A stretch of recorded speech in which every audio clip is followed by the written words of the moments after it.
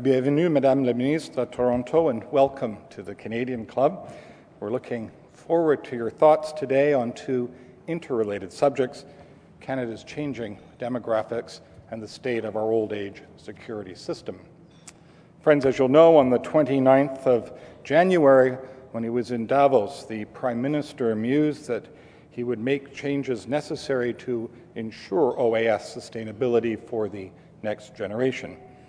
This put Minister Finlay, as Minister responsible for human resources and skills development, squarely in the hot corner of Canadian public policy. Et il y a 2 semaines, les récents recensements a révélé les déplacements de population, mais un vieillissement de la population au Canada. Change is never easy, even more challenging, especially when it's in areas where there's a feeling of entitlement, and that's where it gets quite problematic. Il fait du courage politique pour aller au-delà de l'horizon et de faire ce qui est nécessaire pour les générations futures. But hopefully we're now at a stage where the old constructs of right and left are giving way to doing what's right for future generations. Le débat a été raccordé au point de vue sur tous les côtés de cette question. Ms. Finlay has represented the constituency of Haldimand-Norfolk since 2004 and is in her second round as Minister of Human Resources and Skills Development. She's married to Doug Finlay, a Canadian senator and former political operations chief for the Conservative Party, and Ms. Finlay is the only woman at the government's key cabinet committee table on priorities and planning. Madame la Ministre, vous avez la parole.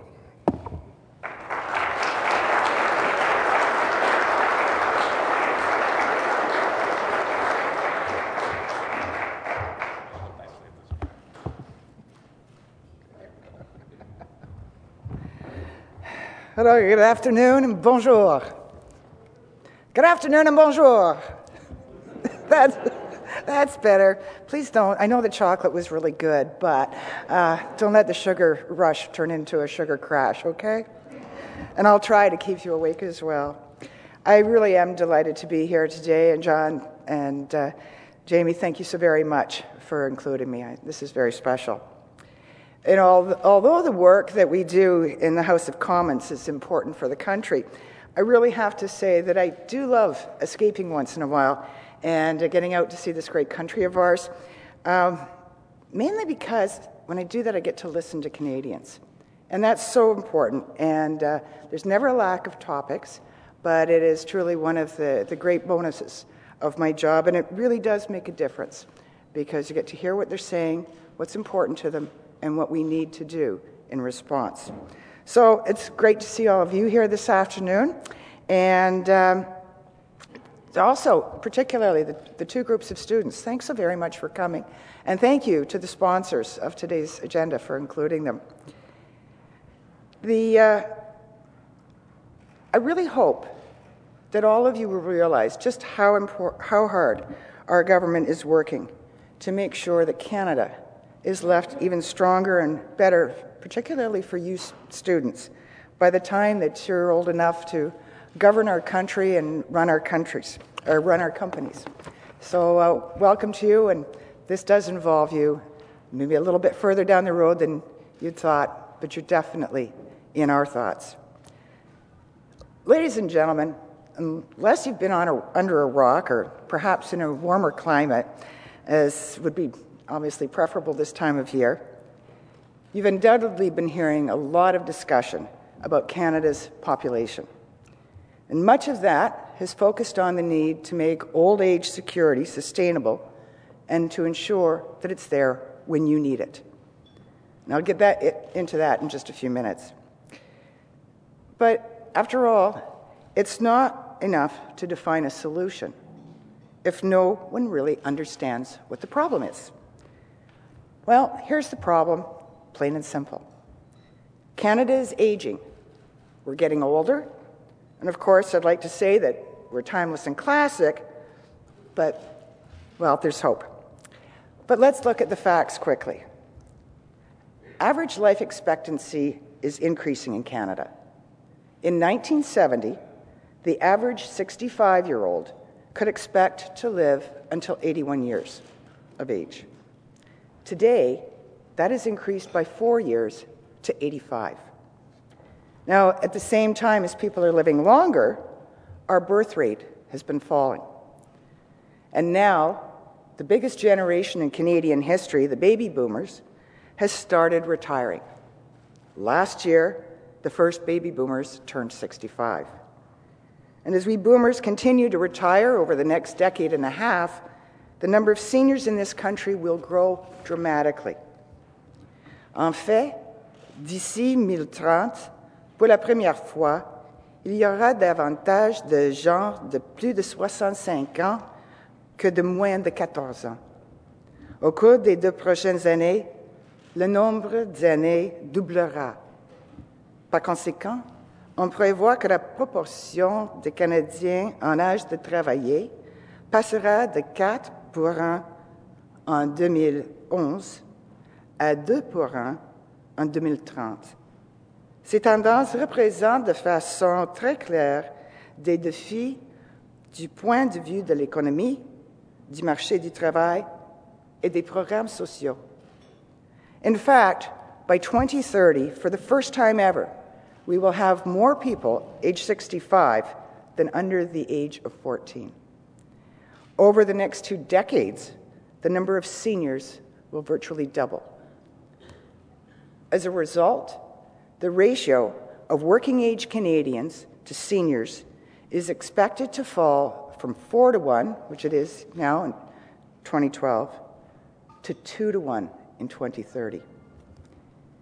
Now, these trends present very clear challenges to our economy, to our labor market, and to our social programs. This reality of an aging population is not exclusive to Canada. According to the United Nations, in 2005, 10% of the world's population was 60 years or older. In 2050, that portion is expected to reach 22%. But the fact of the matter is that this trend has a bigger impact in developed countries like Canada. Today, we rank 27th on the list of countries in terms of average age. By 2030, Canada is projected to be the 11th oldest country in the world and 8th oldest of the 34 OECD countries. Now, this is a very significant change in a very short period of time. If we want to succeed, and indeed win, we have to adapt to population aging. And that starts now, right now. In other words, we need to approach the future on our toes, not on our heels. There's no question that the aging of our population is forcing us to reevaluate our policies and programs. We have to examine the programs that we have in place right now to see how they can better contribute to job creation for Canadians of all ages and to our economic growth. Now, many of you may think that we're doing relatively well through the economic downturn. And you'd be right, relatively well. Canada is one of only 2 G7 countries that have recouped all of the jobs that were lost during the global recession. And in fact, there are now more Canadians working than before the downturn. And that's wonderful. But this is no time to rest on our laurels. We now have to adjust to a new reality as the boomers start to leave the labor force. We'll need to ensure that our government has the fiscal room to meet the various needs of an aging population without putting an undue tax burden on the younger generation. Il faut également faire face à des pénuries sans précédent de main-d'œuvre et de talent. Il apparaît de plus en plus essentiel de trouver de façon novatrice, d'apporter du sang neuf pour s'ajuster au rythme avec lequel les personnes qui vieillissent quitteront le marché du travail. We will also need to face unprecedented labor and skill shortages. And it's becoming increasingly crucial to find innovative ways to bring in fresh talent to counter the rate at which our aging population will be leaving the workforce. In fact, for quite some time now, we've seen labor and skill shortages in different regions of the country and in different industry sectors. As was stated in the National Post on January 31st, quote, "Where once we worried about finding jobs for unemployed workers, in the future, our concern will be finding enough workers to fill the jobs," end quote. Now, responding effectively to our aging population means that we have to be creative, and we have to be willing to acknowledge head-on when change is necessary to ensure that the social programs that Canadians treasure will be there when they need them.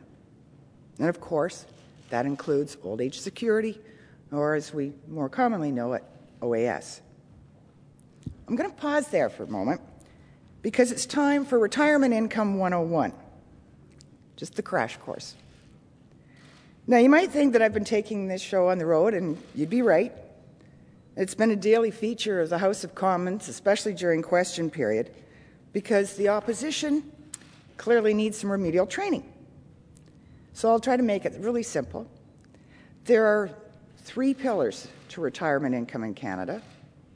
The first is OAS. The second is the Canada Pension Plan. And the third is personal savings, including personal savings through tax-free savings accounts, registered retirement savings plans, as well as employer pension plans. And soon, this will include pooled retirement pension plans. Now, ideally, the combination of the 3 pillars is meant to ensure that seniors have a standard of living similar to what they had when they were working. Let's start with the third pillar, just to mix things up a bit. Many of you in this room know, and students, this is time to pay attention, but Canadians are not sufficiently planning and saving for their retirement. In 2008, only 30% of Canadians had a registered retirement pension plan, and 60% of Canadians did not have a workplace pension plan. Our government is doing something about that. We're bolstering efforts to educate Canadians about retirement savings, and in fact, Budget 2011 committed $3 million a year, in addition to the $2 million per year the Financial Consumer Agency of Canada receives, to undertake financial literacy initiatives. But just as important as the awareness are the tools for support. Our government introduced the tax-free savings account, which allows people to accumulate tax-free earnings on savings for retirement. We also introduced legislation to implement pooled registered pension plans, which will offer Canadians a new, low-cost, and accessible pension option to help meet their retirement goals. That's not all. We've reduced taxes for seniors by introducing pension income splitting and increasing the age tax credit. As a result of these and other tax reductions, we've eliminated federal income tax for 380,000 low-income seniors. Now, these are just a few of the actions that we've taken to help Canadians save for their retirement. And now, the favorite topics of late, CPP and OAS. Canada Pension Plan is based on contributions. You work, and you and your employer contribute to the CPP. The short story is that the CPP is rock solid, and according to the chief actuary, will be rock solid for at least 75 years. It's an international model for sound structure, for good governance, and long-term stability. Major changes to the CPP were made in the late 1990s to align it with the new realities of an aging population, and that's why it's in such good shape today. The Old Age Security Program, however, is quite a different story. First of all, it's not available just to those who work, but to all people who've been residents of Canada for at least 10 years out of the last 40. And there's a big difference in the funding. Unlike CPP, which has a dedicated reserve, OAS is paid from the current year's tax dollars. There is no reserve fund, and yet it's ticking along as if things haven't changed demographically in the last 50 years. Toutefois, les gens vivent plus longtemps et retirent des prestations de la sécurité de la vieillesse sur une plus longue période. People are living longer, though, and they are collecting OAS benefits for a longer period of time. A person turning 65 today can expect to receive OAS for 20 years. That's 4 years longer than in 1970. Add to that that baby boomers are retiring in growing numbers, so we're going to have more people collecting OAS for a longer period of time. As a result, the total cost of benefits will be increasingly unsustainable for tomorrow's workers and taxpayers. And it's the next generations of Canadians who will have to shoulder the burden, the next generations who will have their own families to raise, their own mortgages to pay, their student and household debt to manage. OAS expenditures, which, by the way, are the single largest transfer that the federal government pays to Canadians, are projected to increase from $36 billion a year now to $108 billion by 2030. So the cost is going to go up dramatically. And while the supply of workers to keep our economy growing and our tax revenue strong is shrinking proportionately. Ladies and gentlemen, inaction is simply not an option. Something must be done. Nearly every OECD country has already taken steps to ensure the sustainability of their pension schemes, including the United States, Australia, United Kingdom, France, Germany, Sweden, and Japan. And whatever the opposition may believe, this is not a crisis that we invented. Our population is aging, the demographics are shifting, and it's very, very real. Il est clair que l'opposition ne s'intéresse pas à voir les choses en face. Il est clair que l'opposition ne s'intéresse pas à discuter de manière productive des défis et des possibilités à long terme pour le Canada. It's clear that the opposition is not interested in facing reality, and it's clear that they're not interested in proactively discussing Canada's long-term challenges and our opportunities. Their irresponsible approach to Canada's finances would put many cherished programs at risk. As one editorial recently said, the opposition party's efforts to panic Canadians are as disingenuous as they are dangerous. So let's be frank. We cannot allow ourselves to be pegged into a situation where we're faced with the choice between the country's financial security and our commitment to aging Canadians who've worked long and hard to build this great nation. This government will not allow that to happen. Now, there have also been many debates on the notion of sustainability, and I'd like to take a moment to address that, if I may. Let me put that in a new context today. Everything is sustainable if we selfishly choose not to think beyond our own generation. Everything is sustainable if we pretend that other programs won't be affected by a greying Canada. Everything is sustainable if we decide to ignore a shrinking tax base to pay for our programs. And everything is sustainable if you believe that the solution is to massively increase taxes and or incur large structural deficits. By that definition, we could say that despite their current predicaments, the programs of many of our European friends are sustainable. I don't think I need to continue. I think that point is pretty clear, especially if you heard about Greece this morning. Now, government debt and inaction and complacency can choke an economy, as Canadians can see just by watching the news every day and looking abroad. Thanks to the strong economic leadership of our Prime Minister and the Minister of Finance, we do have the financial independence to make choices on our own terms. But I can't stress enough that if we want to continue to have choices, we need to start making responsible and prudent decisions today. Now, I'm sure that many of you have heard this from me many times over the past few weeks, but I'd like to reinforce once again that any changes being considered will not, I repeat, will not cost our current seniors a penny.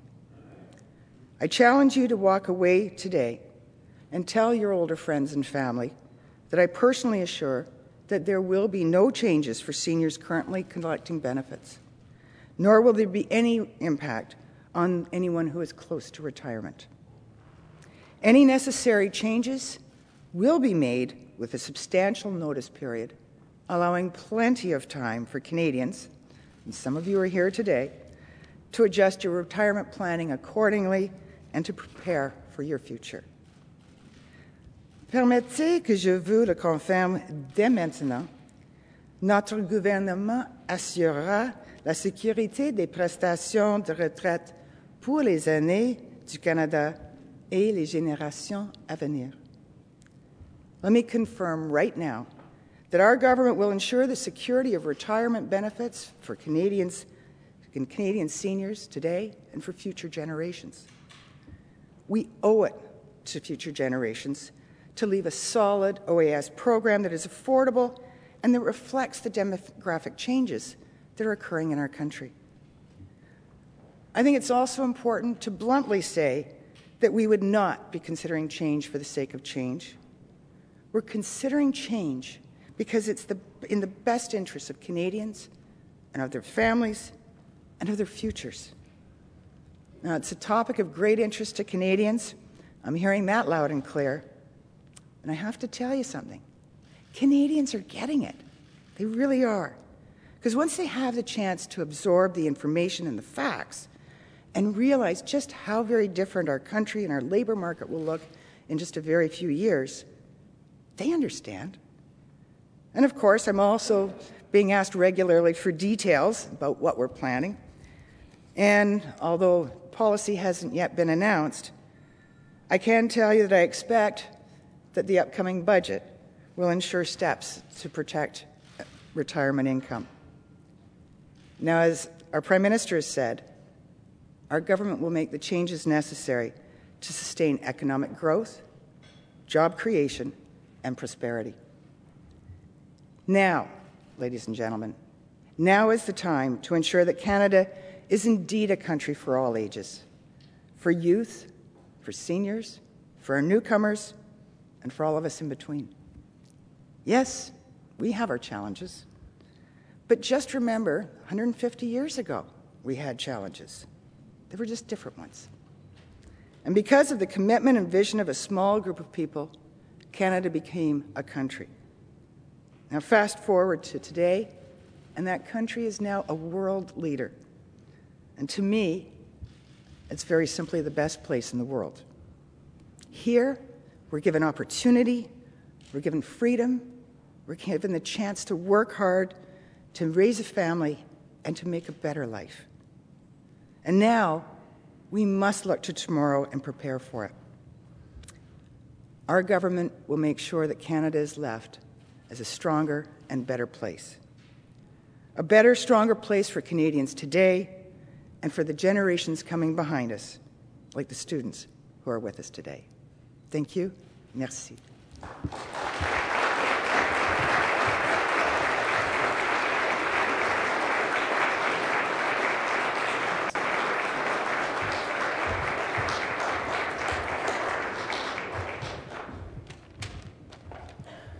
Thank you so much, Minister Findlay, for being with us today and sharing your views on Canada's changing demographics and the sustainability of Canada's retirement programs. You mentioned some of the challenges and facts that we face today. Things like increasing life expectancy, birth rate declining, baby boomers approaching retirement age. And in fact, in 10 years, you say number of seniors are going to double. But you're right when you say that we need to approach these issues and these challenges on our toes and not on our heels. Inaction is not an option. One of our hallmarks of this country is the social safety net we provide our citizens, be it in health care, social assistance, or in our programs for our seniors. It is vital that they remain sustainable and available for future generations. We know, Minister, that with you, your cabinet colleagues, and the PM, we are in good hands and that we're on the right track. Minister, we thank you for your time today, and we want to work with you in doing all of this on our behalf, and thank you so much for being here. Thank you, Minister.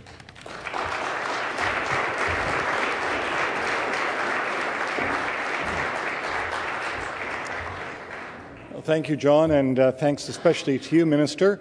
Well, this concludes our television programming today, which will be broadcast on Rogers in the days to come.